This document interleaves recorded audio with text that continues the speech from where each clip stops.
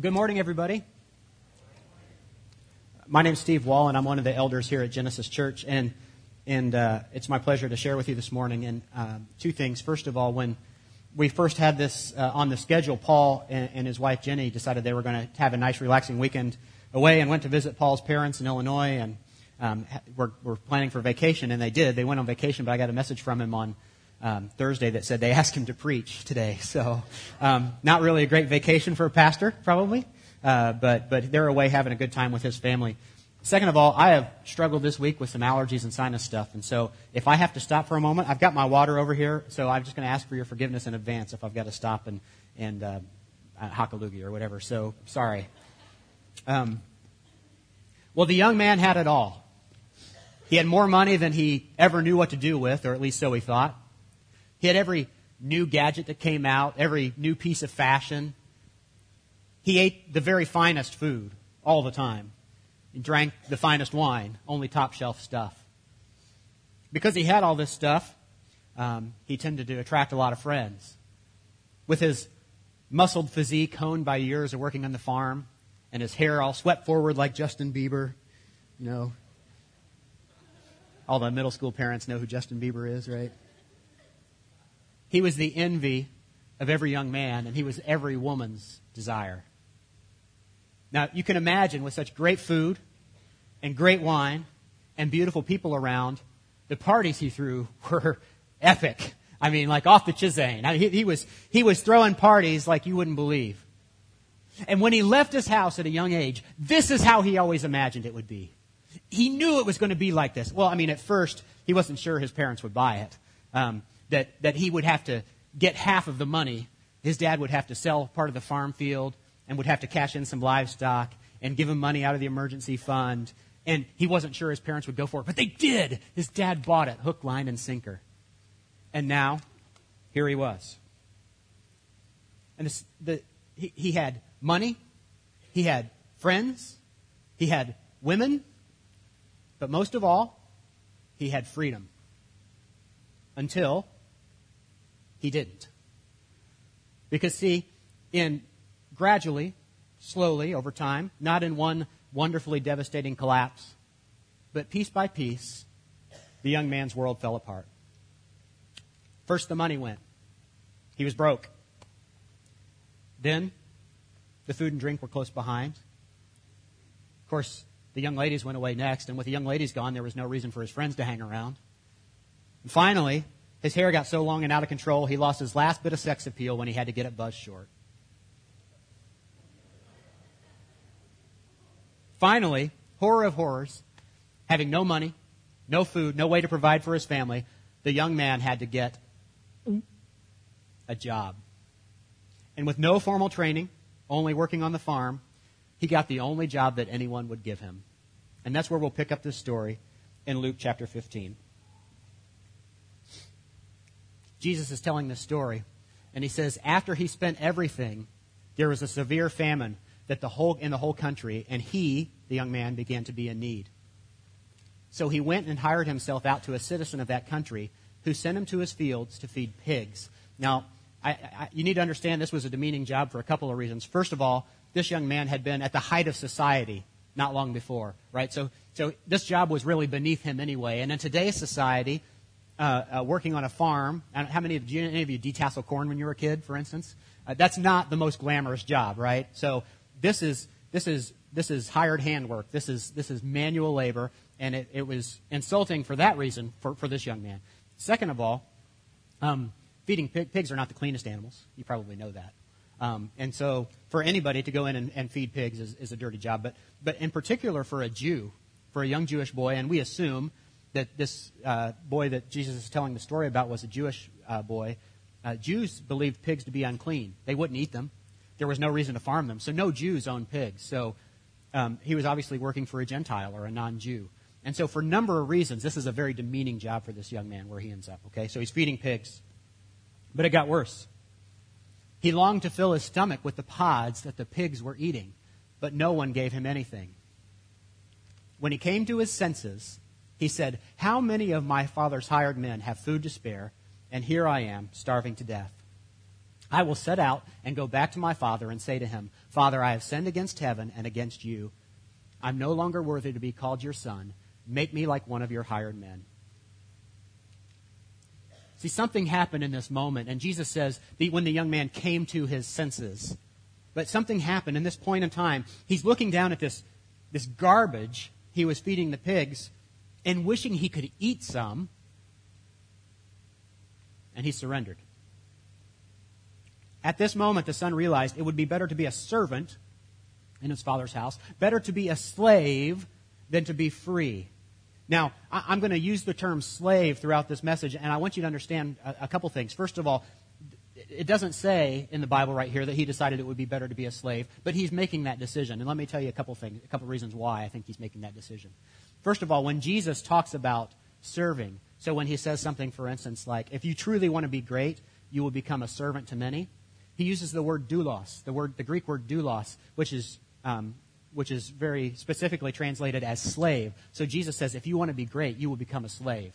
And this young man in particular, this is not a 23-year-old coming home from college trying to figure out what he's going to do with his life for a couple of years. You know, he's not coming back and saying, Mom, can I have my bedroom back? Have you already made it into a den? You know, this is not a kid that's coming home looking for a waypoint on the way somewhere. This young man had already made a decision. He already knew what he was going to do with his life, and it did not involve his family. And so when he made that original decision, I mean, think about it. If he'd have stayed home, this young man had stayed home, everything that he got, everything that his father gave him, would have been his eventually anyway, when his father died. So in effect, when he left home, what he was telling his father was, I know you're not dead, but I wish you were, because I want your money. And the father complied. And so this is not a young man who's coming home looking for a place just to rest his head for a couple of years while he gets back on his feet. He's making a decision here that he's going to be indebted the rest of his life to his father. Do you agree? I hope. Okay. So he's made this decision that it would be better to be a slave than to have his freedom. See, when he had his version of freedom, everyone was vying for him. People were tugging at him from all sides. They wanted his money. They wanted his food. They wanted to be seen with him and just have the benefits that go with that kind of lifestyle. And he really had no freedom at all. But when he got hungry, and the Bible says when he came to his senses, he realized that slavery would be a better option. It was only then that he got the truth that slavery is true freedom. For someone to have tasted freedom and then chose to become a slave afterwards, I think that's a pretty compelling message for you and me. In that moment, everything he had hated about his father's house when he left, the stability, the certainty, the boring lifestyle, everything that he had, the protection that it offered, now represented true freedom to this young man. But it took that moment of surrender for him to realize that. He, in his case, had to be broken. You know, it's the same way with us. When many of us think of freedom, we think of not living under authority, right? I mean, it starts when we're young. We can't wait to break away from our parents and live on our own, and then we'll be free. I remember my wife the other day was talking to a young boy in my daughter's second grade class, a kid named Ethan. Maybe I shouldn't give away names to protect the innocent, but she was talking to Ethan, and Ethan introduced himself as my daughter. He's dating my daughter. Now, second grade. Now, this was a shock to me as the father because I don't remember any little 8-year-old coming to the house on his bicycle and picking up my daughter and taking her out on a date, right? And but my wife is much better at these kind of situations than I am. And so she said, well, it's nice that you two are friends, but you're too young to have a girlfriend, and Grace is too young to have a boyfriend. And he says, yeah, I know. I'm not really allowed to date till I'm 18 anyway. But I'm getting my own place when I'm 13. You are not her boyfriend. But we're like this. We think if we don't have an authority figure in our life, then we'll be free. And so like the young man in this story, we strike out on our own. And at first it feels great. I'm not going to lie. I mean, at first there's nobody telling you what to do, what to wear, where to go, what to eat, what not to eat. It feels great. But what we quickly find out is while there may not be any physical authority over us, we all become a slave to something. Now, with this young man, it was the hedonistic lifestyle. What started out innocently enough, I'm sure, as the good life quickly spiraled out of control into a life of sex and drinking and wild parties and hard living that just became unsustainable. But he couldn't help it. It had control of his life. So let me ask you today, what are you slave to? What has control of your life? Maybe for you it's an addiction to drugs or to alcohol, and you've tried to fight it, and you've even gone long periods without drinking or smoking or taking those pills, but eventually life catches up and you're right back at it. Or maybe for you it's sexual sin, and try as you might, you just can't end that relationship.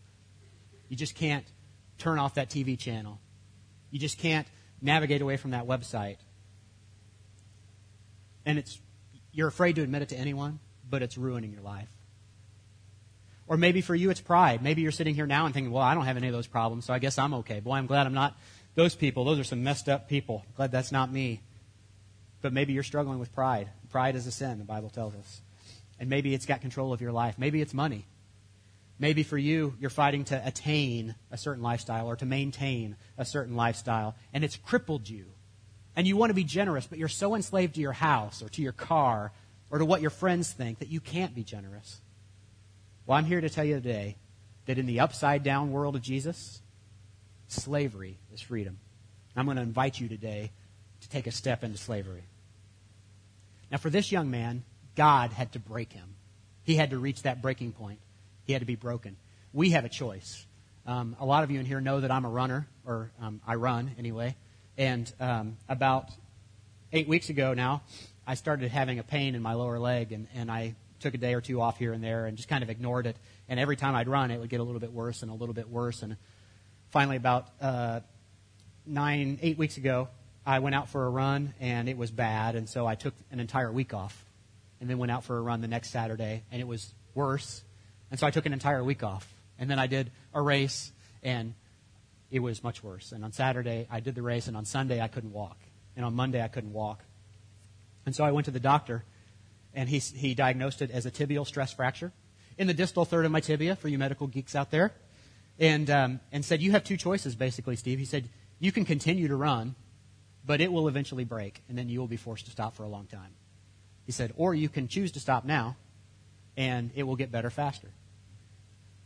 I could wait for my leg to be broken, which it would do, or I could choose to surrender now and stop running. And I think we're the same way. We can wait to be broken, or we can make a choice to surrender. There's an old cowboy saying that I love that says the same thing, but maybe in a little more elegant way. And you can use this. This is free to you, okay? And I know some of you will use it tomorrow. But it says this old cowboy saying says, when you realize you're riding a dead horse, the best strategy is to dismount. Think about it. Dismount. Whatever it is that's controlling you, you need to get rid of it. You need to dismount. You have to cast it off. You've got to surrender. I think the Apostle Paul says it best in the book of Romans. In Romans 6, we'll start with verse 12. He says, do not let sin control the way you live. Do not give in to sinful desires.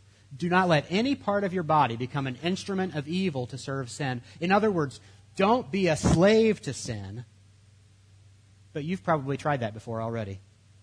And if so, you may be at a loss for what to do next. And that's great because Paul tells us right here. He says, instead, give yourselves completely to God. For you were dead, but now you have new life. So use your whole body as an instrument to do what's right for the glory of God.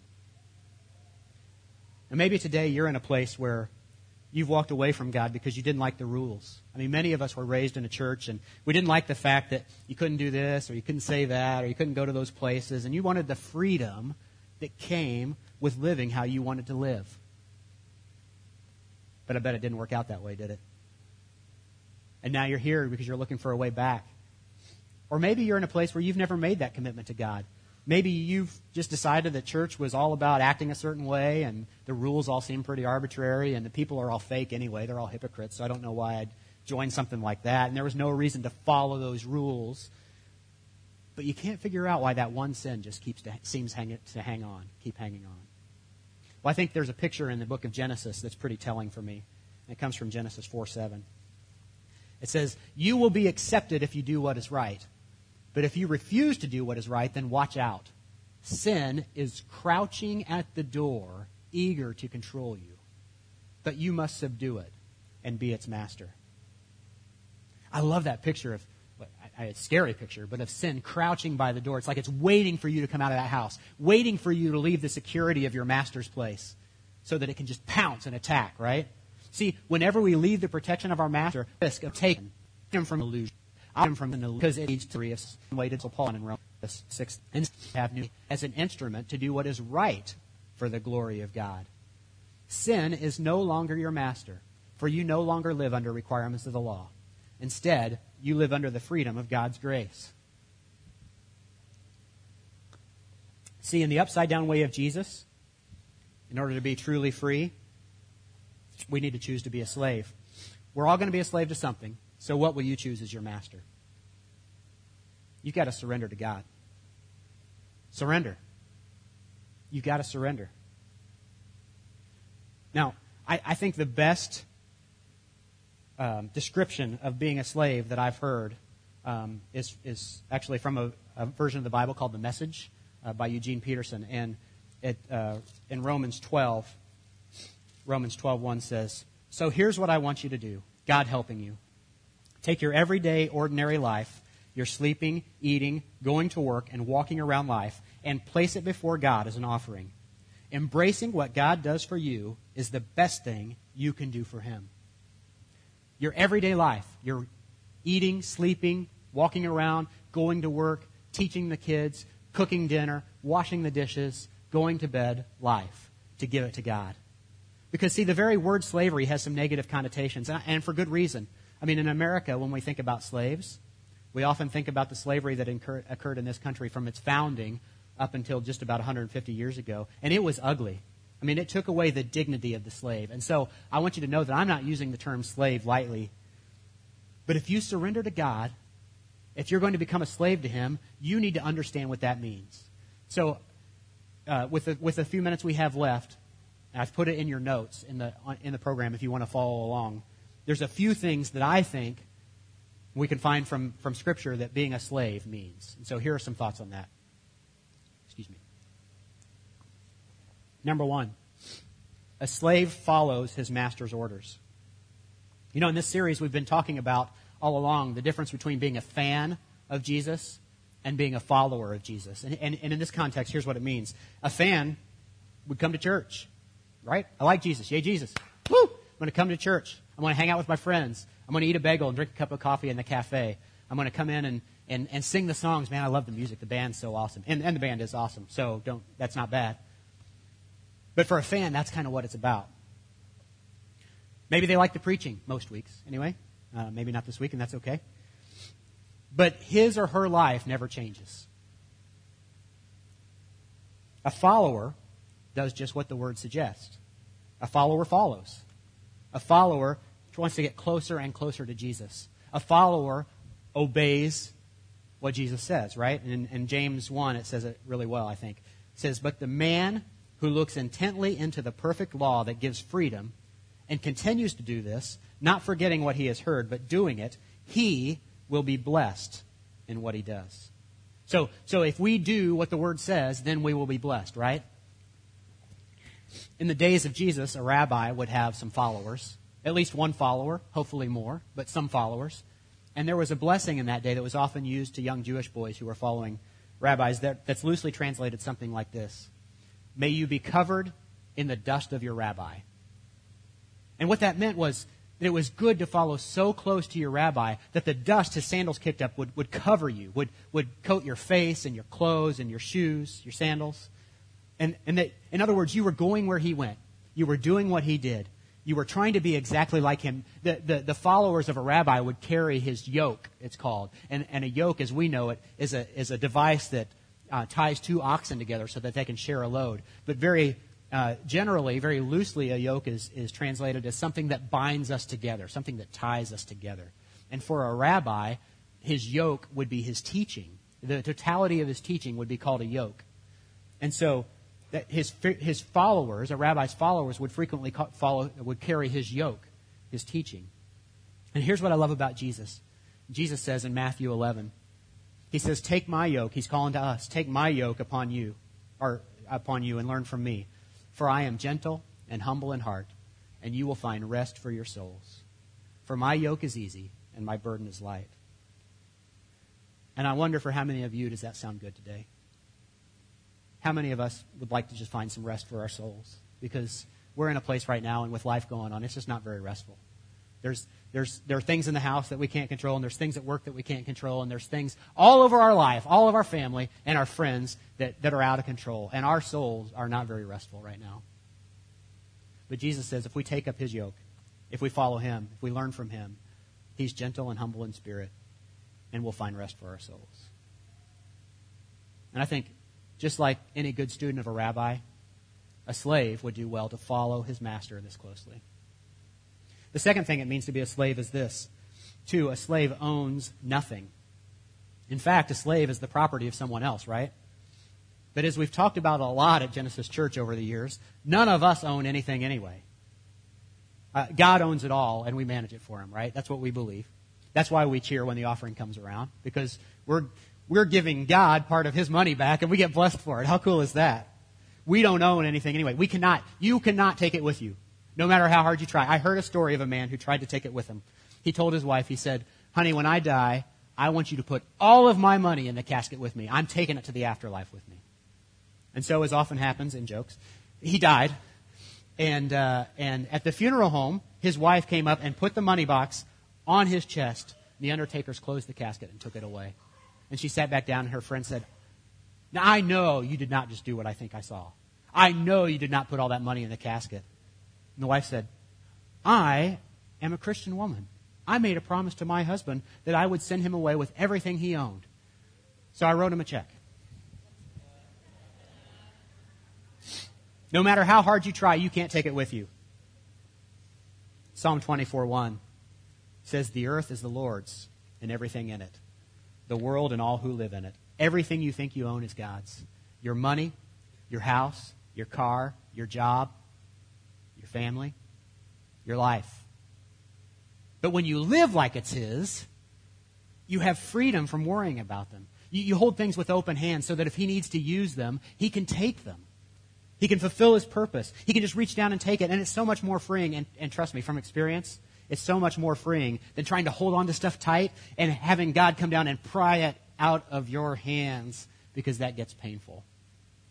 And if he needs your job to accomplish his purpose, if he needs your salary or part of your salary to accomplish his purpose, if he needs your house to accomplish his purpose, if he needs your car to accomplish his purpose, he's going to take it. Everything belongs to God. And when we pretend to own it, we're just fooling ourselves. A slave owns nothing. But here's the corollary to that, the third part of this that I love. A slave wants for nothing also. Matthew 6:31 says, do not worry. Jesus is talking, says, do not worry, saying, what shall we eat? Or what shall we drink? Or what shall we wear? For the pagans run after these things, and your heavenly Father knows that you need them. But seek first his kingdom and his righteousness, and all of these things will be given to you as well. Now, maybe this is important for you to hear today, because maybe you're not a slave to sin. I mean, maybe you had some addiction, and Jesus helped you cast it off, and you don't struggle with that anymore. But worry is ravaging your life. You've lost your job. You're hanging on by a thread. You're waiting around for that next test to come back. And you can't help yourself, but you are worried sick. You don't know how you're going to pay the bills, and people are calling, and you just let the phone ring, and the voicemail's full, and you don't know what you're going to tell anybody if they call anyway, because you don't have any money. And you've done everything you can to try to fix it, but it's not going away. Dismount. Surrender. Now, I'm not suggesting that all your problems are going to go away if you decide to follow Jesus. Nor am I saying that everything you want will be magically bestowed upon you. That's not scriptural, and it's not true, even if you surrender. But I do believe, and I think it's scriptural, and I've seen in action, that your needs will be supplied.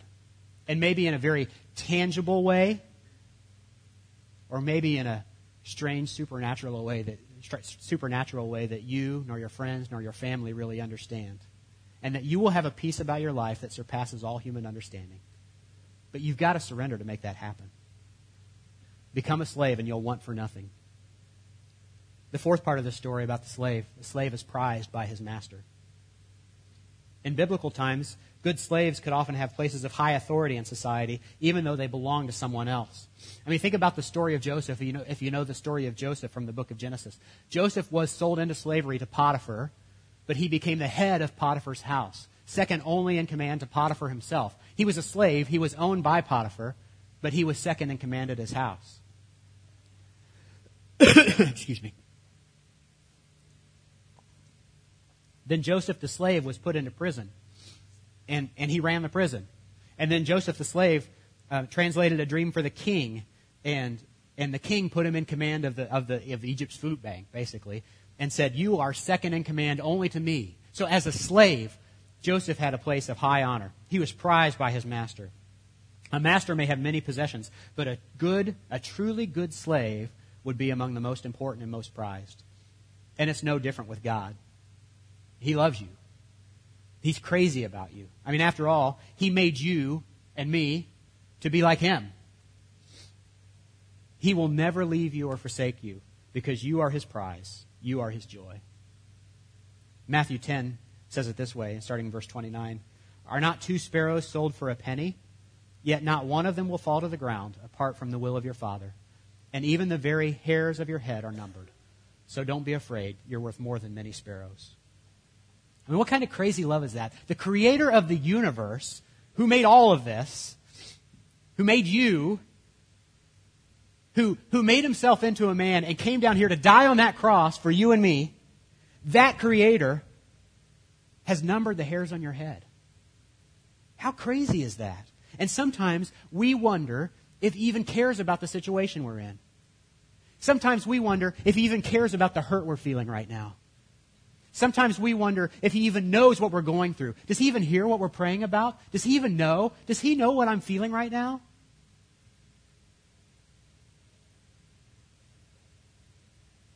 So that takes us back to our story. When we left our intrepid young man, he had decided to become a slave. He'd faced that moment of surrender and decided to give in, and we pick up the story back in Luke 15. It says, "I will set out and go back to my father and say to him, 'Father, I have sinned against heaven and against you. I am no longer worthy to be called your son. Make me like one of your hired men.' So he got up and went to his father. But while he was still a long way off, his father saw him and was filled with compassion for him. He ran to his son, threw his arms around him, and kissed him. The son said to him, 'Father, I have sinned against heaven and against you. I am no longer worthy to be called your son.' But the father said to his servants, 'Quick, bring the best robe and put it on him. Put a ring on his finger and sandals on his feet. Bring the fattened calf and kill it.